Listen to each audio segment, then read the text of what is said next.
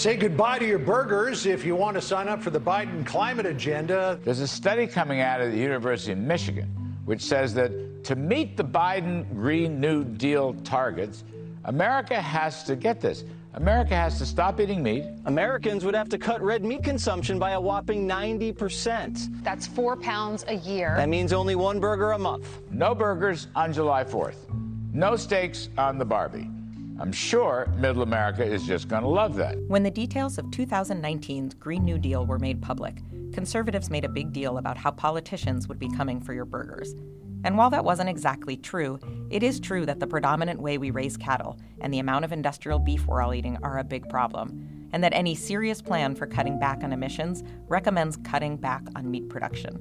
And the overblown uproar about the notion that we should cut back on the amount of meat we eat is itself part of the problem. It has become increasingly hard to ignore that our factory-farmed, meat-centric diet is bad for us in numerous ways. Industrial meat production, especially beef, contributes 14.5% of global greenhouse gas emissions, making it a top contributor to climate change. The United Nations IPCC report on climate change identified that shifting our diets away from meat to plant-based menus has the power to help us fight climate change by drastically cutting our greenhouse gas emissions. In this episode, we're looking at one proposed solution: plant-based meats. Products like Impossible Burger and Beyond Meat are designed to be beefy, sometimes even bloody. And the people who make them say they're better for animals and the climate, and also human health. Today we ask, are these products any different from the vegan products that preceded them? Are these products actually good for us? And are they the best solution to our industrial agriculture problems? And then finally, are they capable of replacing industrially produced meat? I'm Jerusha Klemperer, and this is What You're Eating, a project of foodprint.org.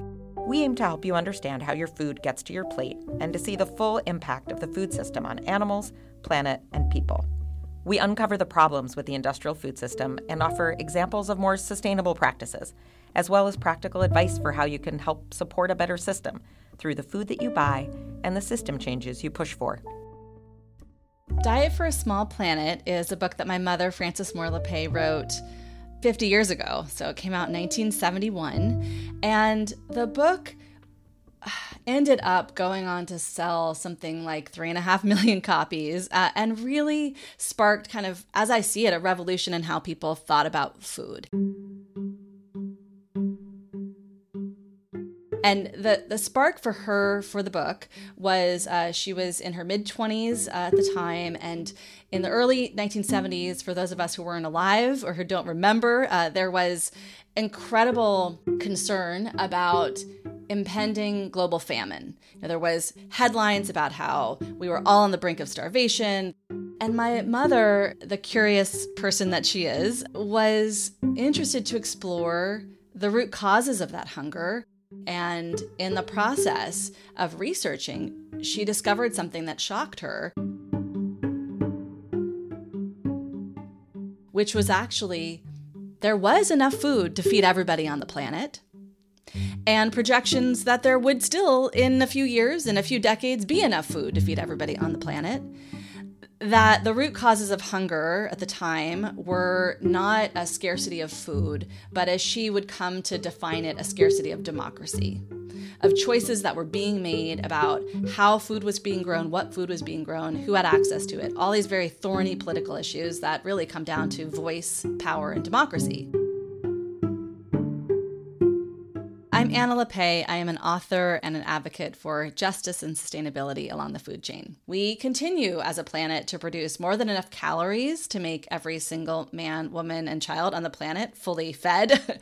And so that was one of the core through lines of the book. But a really critical piece of that through line was about, at the time in the early 70s, kind of this emergent new way to produce food for human consumption. And it was what we now know of as factory farming, what we can think of as industrial animal agriculture, a way of raising livestock that was really a revolution in how we raise food for human consumption, which was to disconnect animals from the land on which they would feed themselves and instead require land to be used to grow feed for livestock, And what she writes about in Diet for a Small Planet is this is a really irrational way of producing our food. That what you end up doing is, she described it as really creating protein factories in reverse. So the book was both this really high-level political treatise about hunger, but it was also looking at this really practical question of then what food do we put on our plates to align our diets with a more sustainable food system. And her critical message is that actually humans do not need to eat animal protein to be healthy and thrive, and that actually you can center plants on your plate, reduce or eliminate animal-based proteins in your diets, be healthy, be happy, and have this really positive impact on food systems at the same time. In the 50 years since Frances Moore Lappé wrote Diet for a Small Planet, we've learned even more about the problems with animal agriculture, including its tremendous impact on climate. I remember myself being really awakened to the climate impacts of animal agriculture when about 15 years ago, the United Nations released the first analysis to attempt to look at all of the greenhouse gas emissions associated with animal agriculture production. And so you have to keep in mind, this isn't just the belching of ruminants like cattle that release methane. It's not just the emissions associated with the fertilizer and the petrochemicals used on farm fields to grow feed for cattle. It's not just the impacts of raising of tropical forests to raise cattle for human consumption. It's all of that combined and then more. Nearly 99% of the meat sold in the U.S. is conventionally produced, which means that most of the meat products people are eating are part of the problem. Okay, so the easy answer is we should all be eating way less meat, and definitely better meat, because there is meat that comes from livestock who've been raised sustainably and regeneratively. There are farmers raising livestock on pasture and grasslands as part of biodiverse polyculture farms. But we have another problem with meat: our cultural attachment to the idea of it, and the fact, either perceived or real, that the majority of meat eaters in this country are not going to give up something that is so culturally and nutritionally essential. Which is why you saw that whipped-up frenzy around the Green New Deal. Beyond Meat is on Fast Company's list of the world's 50 most innovative companies for 2014. Ethan Brown, congratulations on that. Thank you very much. So you're a vegan, so that motivates you as well as a businessman, but which is great if you're a vegetarian. So why do you want to eat meat then? I mean, you're creating something that tastes like meat. Why not just eat meat? That's a great question, and it's one that fascinates me. We've been having meat as humans for about 2.3 million years, so there's a great familiarity with it, the way it crosses across the teeth, the way it bites, etc. And we don't want to walk away from that. You know, fried chicken tastes great, steak tastes great. Let's just take the amino acids, the fats, from another source and recreate those so that we're taking the animal entirely out of the equation. I often think about what happened with the automotive sector, where we had horse-drawn carriages. The internal combustion engine came along and basically obviated the need for the horse in that equation. We're trying to do the same with animal protein. Chinese Buddhists have been eating gluten and seitan and tofu shaped into faux meat for centuries. South Asians have had lentil fritters, Middle Eastern eaters have enjoyed falafel, and Westerners who've given up meat for ethical, spiritual, or health reasons have had bean burgers, tofu dogs, fake chicken nuggets, all that stuff, for as long as most of us can remember. So how do these new products fit into the progression of fake meat products that have existed, in some cases, for hundreds of years? I talked to Alicia Kennedy, who has a widely read weekly newsletter on food, media, culture, and politics, and is writing a book about ethical eating. The Buddhist mock meats obviously fulfilled a spiritual purpose, and then in kind of the Western world going vegetarian or vegan, adopted them as their own, and kind of divorced them obviously from that spiritual relevance and context, with Boca burgers and tofurkey and all of those things in the late 20th century. Though before that, I suppose there were like the Seventh-day Adventist fake meats, and we still have those here in San Juan in the supermarkets.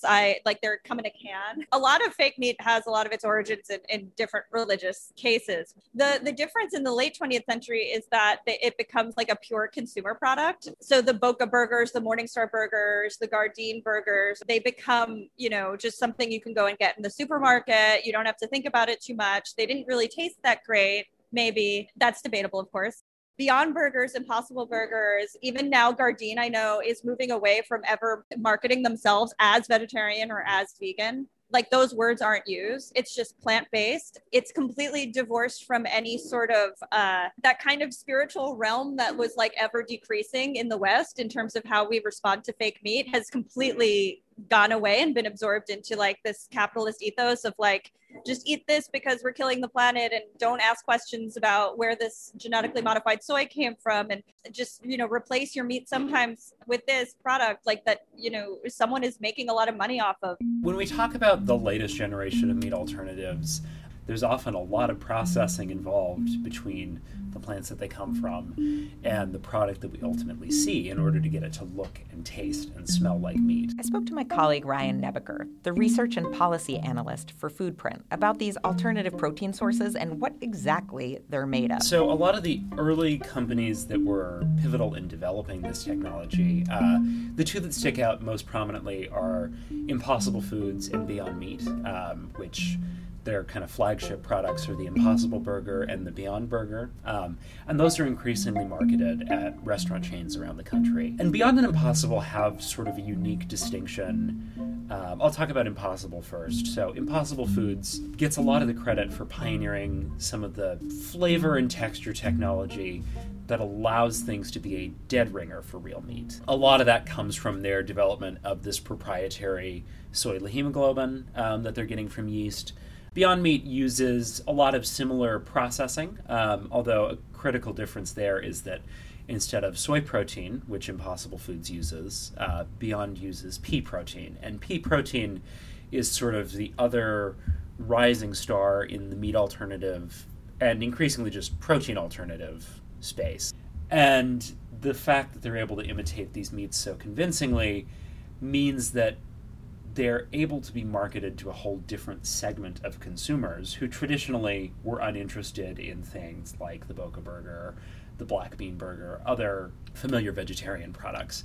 And that's kind of the other kind of critical way that we can distinguish these, is that because they have so much more access to the meat-eating market, or they claim to, these products are being marketed as a solution to the problems in the meat industry. And obviously we know that the meat industry has a lot of problems, and more people are becoming aware of that in the context of the climate crisis. And so many of these products are able to step in really easily from a marketing perspective and say, if you buy these, you can be part of the solution by cutting back your meat intake.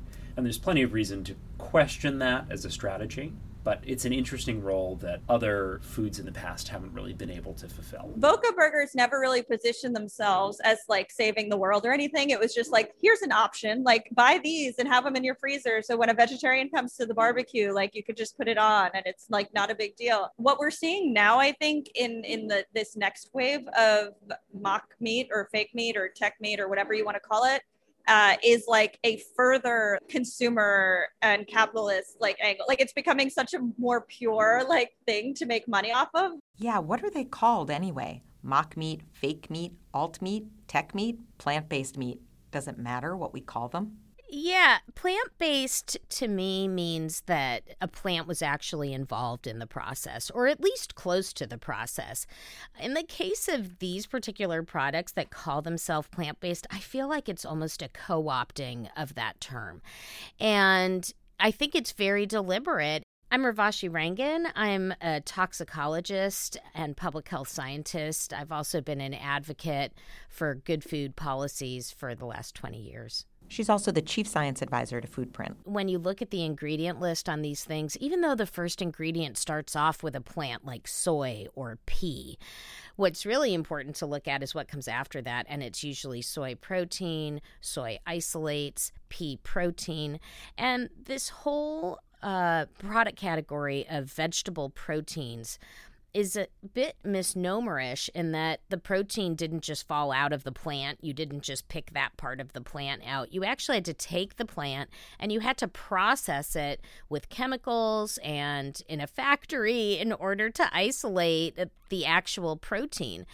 And in that sense, there's nothing with chlorophyll that went into these products. They're buying powdered ingredients, and soy protein isolate is one of them, and mixing it together. let's call them what they are. They're alternative proteins. I mean, they are these protein products. They're meat alternatives, or alternatives to meat. Yeah, let's call them that. I mean, what I hear you saying is that words matter and what we call food matters. And it's funny because obviously, you know, the meat industry and like the dairy industry, they've been very interested and upset about and concerned with what we call these things. Yeah, I think it's really an interesting dialogue and interesting players out there because this particular industry actually wants to call it both things. They want to call it plant-based and they want to call it meat or dairy. So they've literally been going state by state, filing huge lawsuits in those states in order to challenge standards of identity, like on beef. What is beef? And trying to sort of wedge in this product category into that definition. It's kind of funny how they want both the plant claim and the meat claim.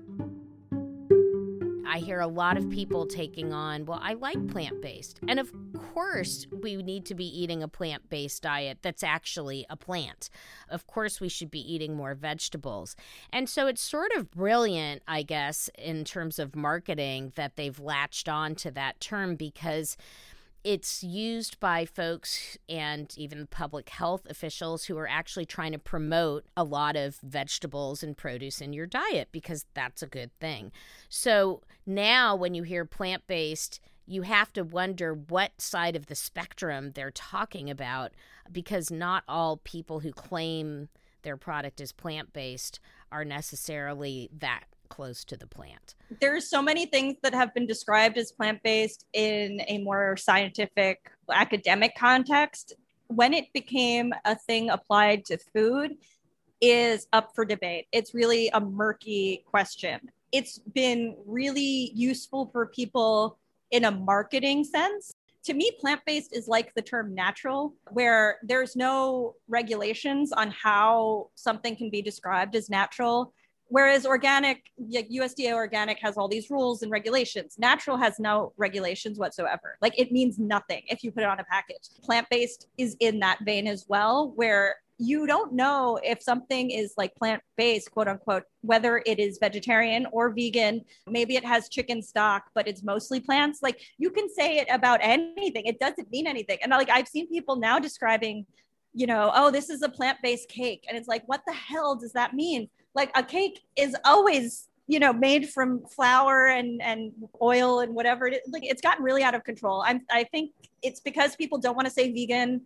And so they found this other term that sort of means that, but doesn't always mean that. And so it has risen to popularity in the last decade because of like wellness influencers who use it. And now these companies that have latched onto it because they don't want to alienate anyone by using the word vegan because it is just associated with being disgusting. And I mean, the association of the word vegetarian with being humorless goes back like centuries. So this isn't new. It's just they found like new ways of capitalizing on it. They're making the terminology as fuzzy as possible so that they can use it to their benefit. So these meat alternatives are not made from plants, but rather of plants. They have been, and I'm paraphrasing Urvashi here, processed to high hell. I asked Urvashi to dig into what it means to process food and if that's necessarily a bad thing. There is a pretty wide spectrum when it comes to processed foods, and processed foods have been around for a long time. Even the very act of cooking or boiling or packaging is a process. Fermenting is probably the next level of processing. Fermentation was a way that we preserved foods for a very long time when we didn't have refrigeration. And of course, there were a lot of benefits of fermented foods. In addition to that, we're understanding that even more and more today. So there are certainly ways in which we've processed foods that are quite beneficial to us as humans and even to our health. What's happened in the last few decades is the capitalization of very high technology, super technology sort of put onto food. That's allowed us to extract things we've never been able to extract before. And all these things need to happen in a laboratory-like setting in order to get it done. Like I say, protein doesn't fall out of a vegetable. You actually have to chemically process it out of the plant in order to isolate it. And that just requires a lot of energy and a lot of resources in order to do that. If you can't make this at home, if you could not, even if you are like buying the molecular gastronomy kit and like trying all the stuff. This is Patty Lavera, an expert on food policy and food systems issues. You're not pulling this off at home because it takes like tremendously industrial procedures to make these components and do what they want to do. So you are breaking apart natural foods into their component parts under pressure, under high heat. You are forcing them through screens and extruding things and extracting oils. You are breaking things down into their chemical component parts and then putting them back together in ways that you couldn't do in a home kitchen. And if that's your thing, that's great. And that happens with meat. You don't really want to see what it looks like to make a hot dog or a chicken nugget. Like, you're not doing that at home either. But to put the shine on these replacement products and act like they are like straight from the earth, that's not true. You can make a veggie burger in your house with beans that you mash together. That is not what we are talking about here. There is a new classification of processed foods. I know that Canada has been using this classification called ultra-processed. Ultra-processed really indicates an uber level of processing that is going on, where it isn't just fermentation or cooking, but it's chemical processing in a laboratory under very controlled conditions in order to render the product that you need to get out. It also means you probably use a significant amount of food additives or preservatives or colors or thickeners, things that will modify the texture of the food or the color or the feel of the food. These are generally called cosmetic things. And then you have things like preservatives that just need to keep it from spoiling and going bad over time. In general, you look at the ingredient list, and if you see more than 10 ingredients you've never seen before and can't pronounce, a lot of the time that will indicate you've got some ultra-processed ingredients in that food. Well, and public health advocates and nutritionists and doctors they're warning about ultra-processed foods not being healthy. So it's very interesting that these products are being positioned as better for our health. Because they are essentially ultra-processed foods, and there has already been a tsunami of literature that basically shows scientifically that processed foods in the human diet are not good and lead to metabolic disease, neurodegenerative diseases, several other major health diet-related diseases. So cardiovascular disease, obesity, diabetes, all of these things have been tied to the Western diet, and the Western diet is often classified as having a lot of processed food ingredients. What we don't know or haven't known for those studies is the biological mechanisms behind them. We are starting to get at that now. We are starting to understand why it is these processed and artificial food ingredients are problematic. Spoiler alert, it actually has to do with our gut microbiome and making sure that the biology in our gut is maintained. So these food additives, artificial ingredients, artificial sweeteners, colors, anything that is actually not a natural ingredient is not very good for our biome. And it turns out that these processed foods actually select for the disease-causing bacteria in your gut. This is becoming a new theory for the biological mechanism theory for why processed foods may indeed be so bad for us and in our understanding of it. That has significant consequences across the board, but we've already known a whole diet that is minimally processed is actually the best diet for our health, and it turns out it's the best diet for our biome.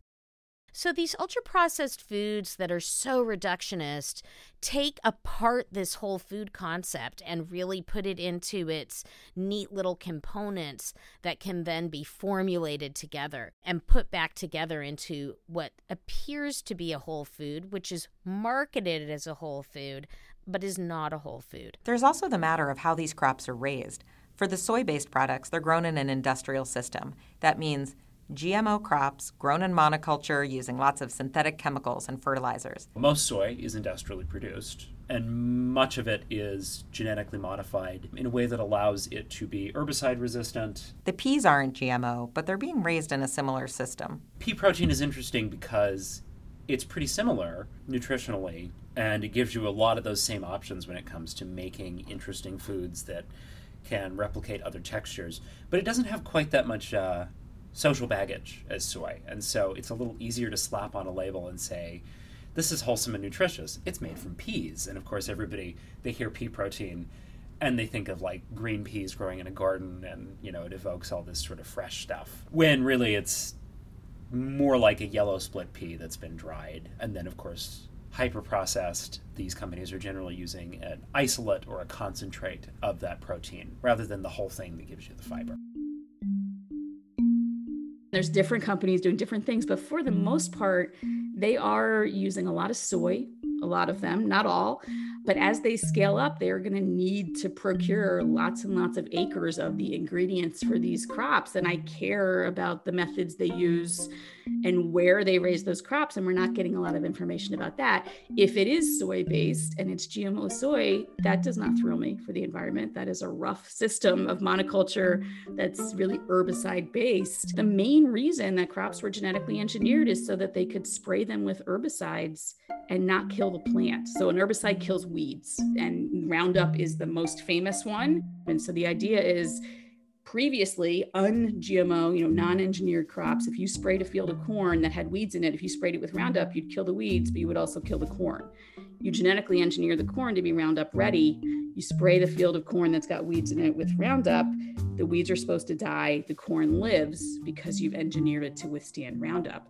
Not coincidentally, who sold genetically engineered seeds? The company that made Roundup. So you buy the seeds and then the herbicide together. And so we saw tremendous, like the graphs of like the particular brands of herbicide use just look like a hockey stick when you start to get into genetically engineering the crops to be affiliated with specific herbicides. We also saw the weeds adapt, because stunningly that happens in nature, that the one weed that survives is going to be the weed that reproduces, and then it passes on that resistance. We don't seem to ever learn this lesson. So now we have herbicide resistant weeds. So the solution was harder hitting herbicides that shouldn't be used in that way. And now there's lots of crops that are resistant to multiple herbicides. It's a fair environmental assessment of genetically engineered crops to look at them as herbicide promoting. And that has never gotten enough public attention because it's out of our view.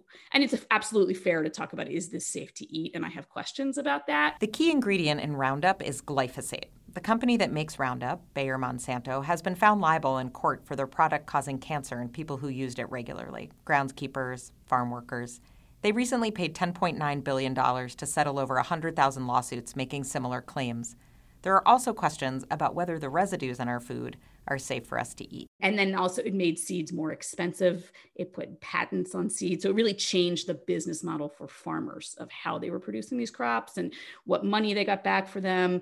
And then environmentally, it's a package deal with the herbicides. So I'm not going to get excited to find another use for industrial soy. I want to see less industrial soy being grown, not finding some way to do what you think is a good thing with it. This chemical dependent system that these GMO crops often dictate is a dangerous partnership in nature, and it essentially ruins the soil biology. There's plenty of studies now looking at glyphosate and these other pesticides, which do real harm to the soil biology and therefore makes the entire system more dependent on more chemicals. It's really a race to the bottom, and it is not in the long term going to be effective for making sure we keep our soils fertile over time, which is a huge problem.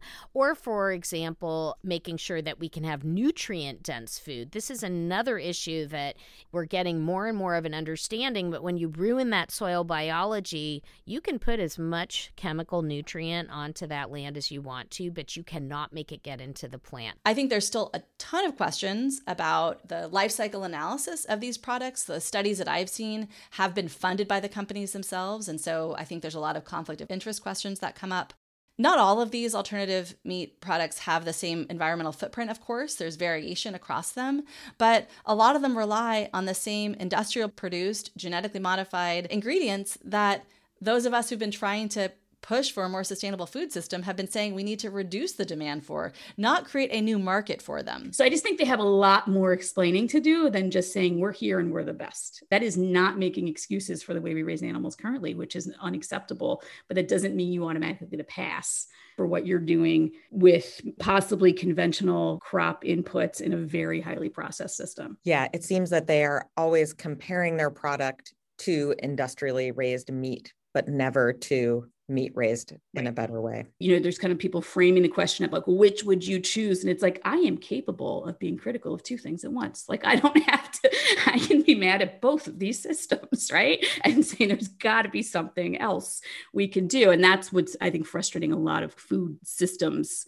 thinkers, right, is this black and white decision point that it's being portrayed as. A majority of the grasslands in the United States are degraded now from industrial animal grazing. And that's because we don't manage the grazing well, we don't manage the lands well, and they're essentially completely degraded. It's a huge problem. I'll say that nature's given us some kind of magic wand, which I find unbelievable as a scientist, which is that you can actually regenerate these lands. And that's what regenerative farming is all about. And the fastest way to regrade grasslands is from livestock grazing on it. And so we need livestock. We cannot get rid of livestock on this planet if we're really serious about regrading our lands to sequester carbon. Another claim these companies make is we don't need land to make this product. We use less land. And it's become it's a red herring out there in the food debate world about which production system to use. That if you use more land, you are therefore going to damage the environment more. That is just not true. In fact, you have to use that land well, and you have to manage it well in order to build soil organic matter into that land, biodiversity, biology, that is then going to take the carbon and nitrogen out of the air where it's a greenhouse gas and turn it into nutrients for the plants that are in the ground.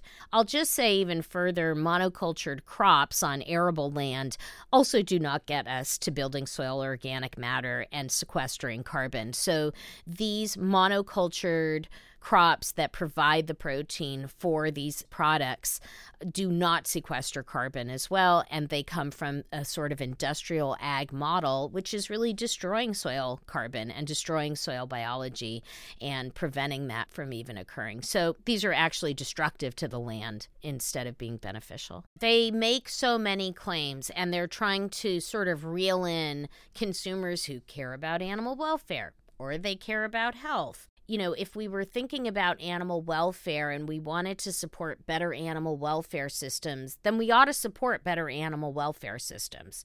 Supporting a product that has nothing to do with an animal is not a support for animal welfare. It is a left turn from that. It is a negligence almost in not dealing with that. And so if you care about animal welfare and you care that animals are raised properly, then we need to actually support systems that are producing animals to make our meat, not just meat, but dairy products, of which a lot of vegetarians eat, to make that something that is done well and stewarded with animal welfare in mind. The million-dollar question is, what is the real environmental benefits of these ultra-processed products? And when I've raised this to advocates of alternative meat products, they've said, well, Anna, look, if you put a processed alternative meat product up against, say, industrial produced items, of course it's better. It's better for water usage, it reduces inputs, all kinds of things that they say it's better. But put that up against a wholly different alternative like a lentil burger or like any other truly plant-centered products, and that would be a very different story. Do we really need this? What problem is it solving? We have plenty of vegetables to eat. We have plenty of fruit to eat. We can produce meat well. There's certainly the question of how do we deal with the industrial meat production and all of the problems that come from these industrial animal operations. But the answer is really to address those practices, and things like regenerative agriculture actually get to the heart of that by dealing with how are animals treated, what are they fed, are they given a good diet, is the environment stewarded, are the animals healthy, are they eating sort of garbage ingredients, or are they eating really well? They have biomes too. What's interesting is that we actually need those vegan, the vegan animals on the planet, which is the exact animal that they want to get off the planet. But it turns out you need cows. You need cows to steward land. This is a central tension in the conversation about these new products. Scientists and policy experts like Urvashi and Patty are very concerned about the impacts of industrial animal production. But they're also not against meat production. They and other experts like them advocate for responsibly raised meat, regeneratively raised, on grasslands and pasture, and what it can do for environmental and human health. They'd both like to see factory farms go away, to kiss the industrial meat system goodbye. Aside from the problems with an ultra-processed product that relies on GMOs and/or monoculture crops, there's the big question, of course. Is there any indication that these ultra-processed meat alternatives are actually on track to replace our industrial meat system? Does the growth of these products actually reduce industrial animal agriculture production? Because if it doesn't, then what are we really celebrating? In our next episode on fake meat, we dig deeper into whether or not these new alternative meat products are on track to replace industrial meat. Acres and acres and acres of soybeans to replace factory farms is kind of a half-assed improvement. As well as the question of who is profiting from their success. When you look at the words from these companies themselves that are investing in the products, what they say is, this is not about replacing their animal ag streams. This is about adding to it. Finally, we look at how they taste and some alternatives to what we could be eating instead of them. I love a veggie burger made from beans and vegetables. I'm old-fashioned in that way. What You're Eating is produced by Nathan Dalton and foodprint.org, which is a project of the Grace Communications Foundation. I'm your host, Jerusha Klemperer. Special thanks to Ryan Nebeker, Dr. Urvashi Rangan, Patty Lavera, Anna LePay, and Alicia Kennedy. You can find us at www.foodprint.org, where we have this podcast as well as articles, reports, a food label guide, and more.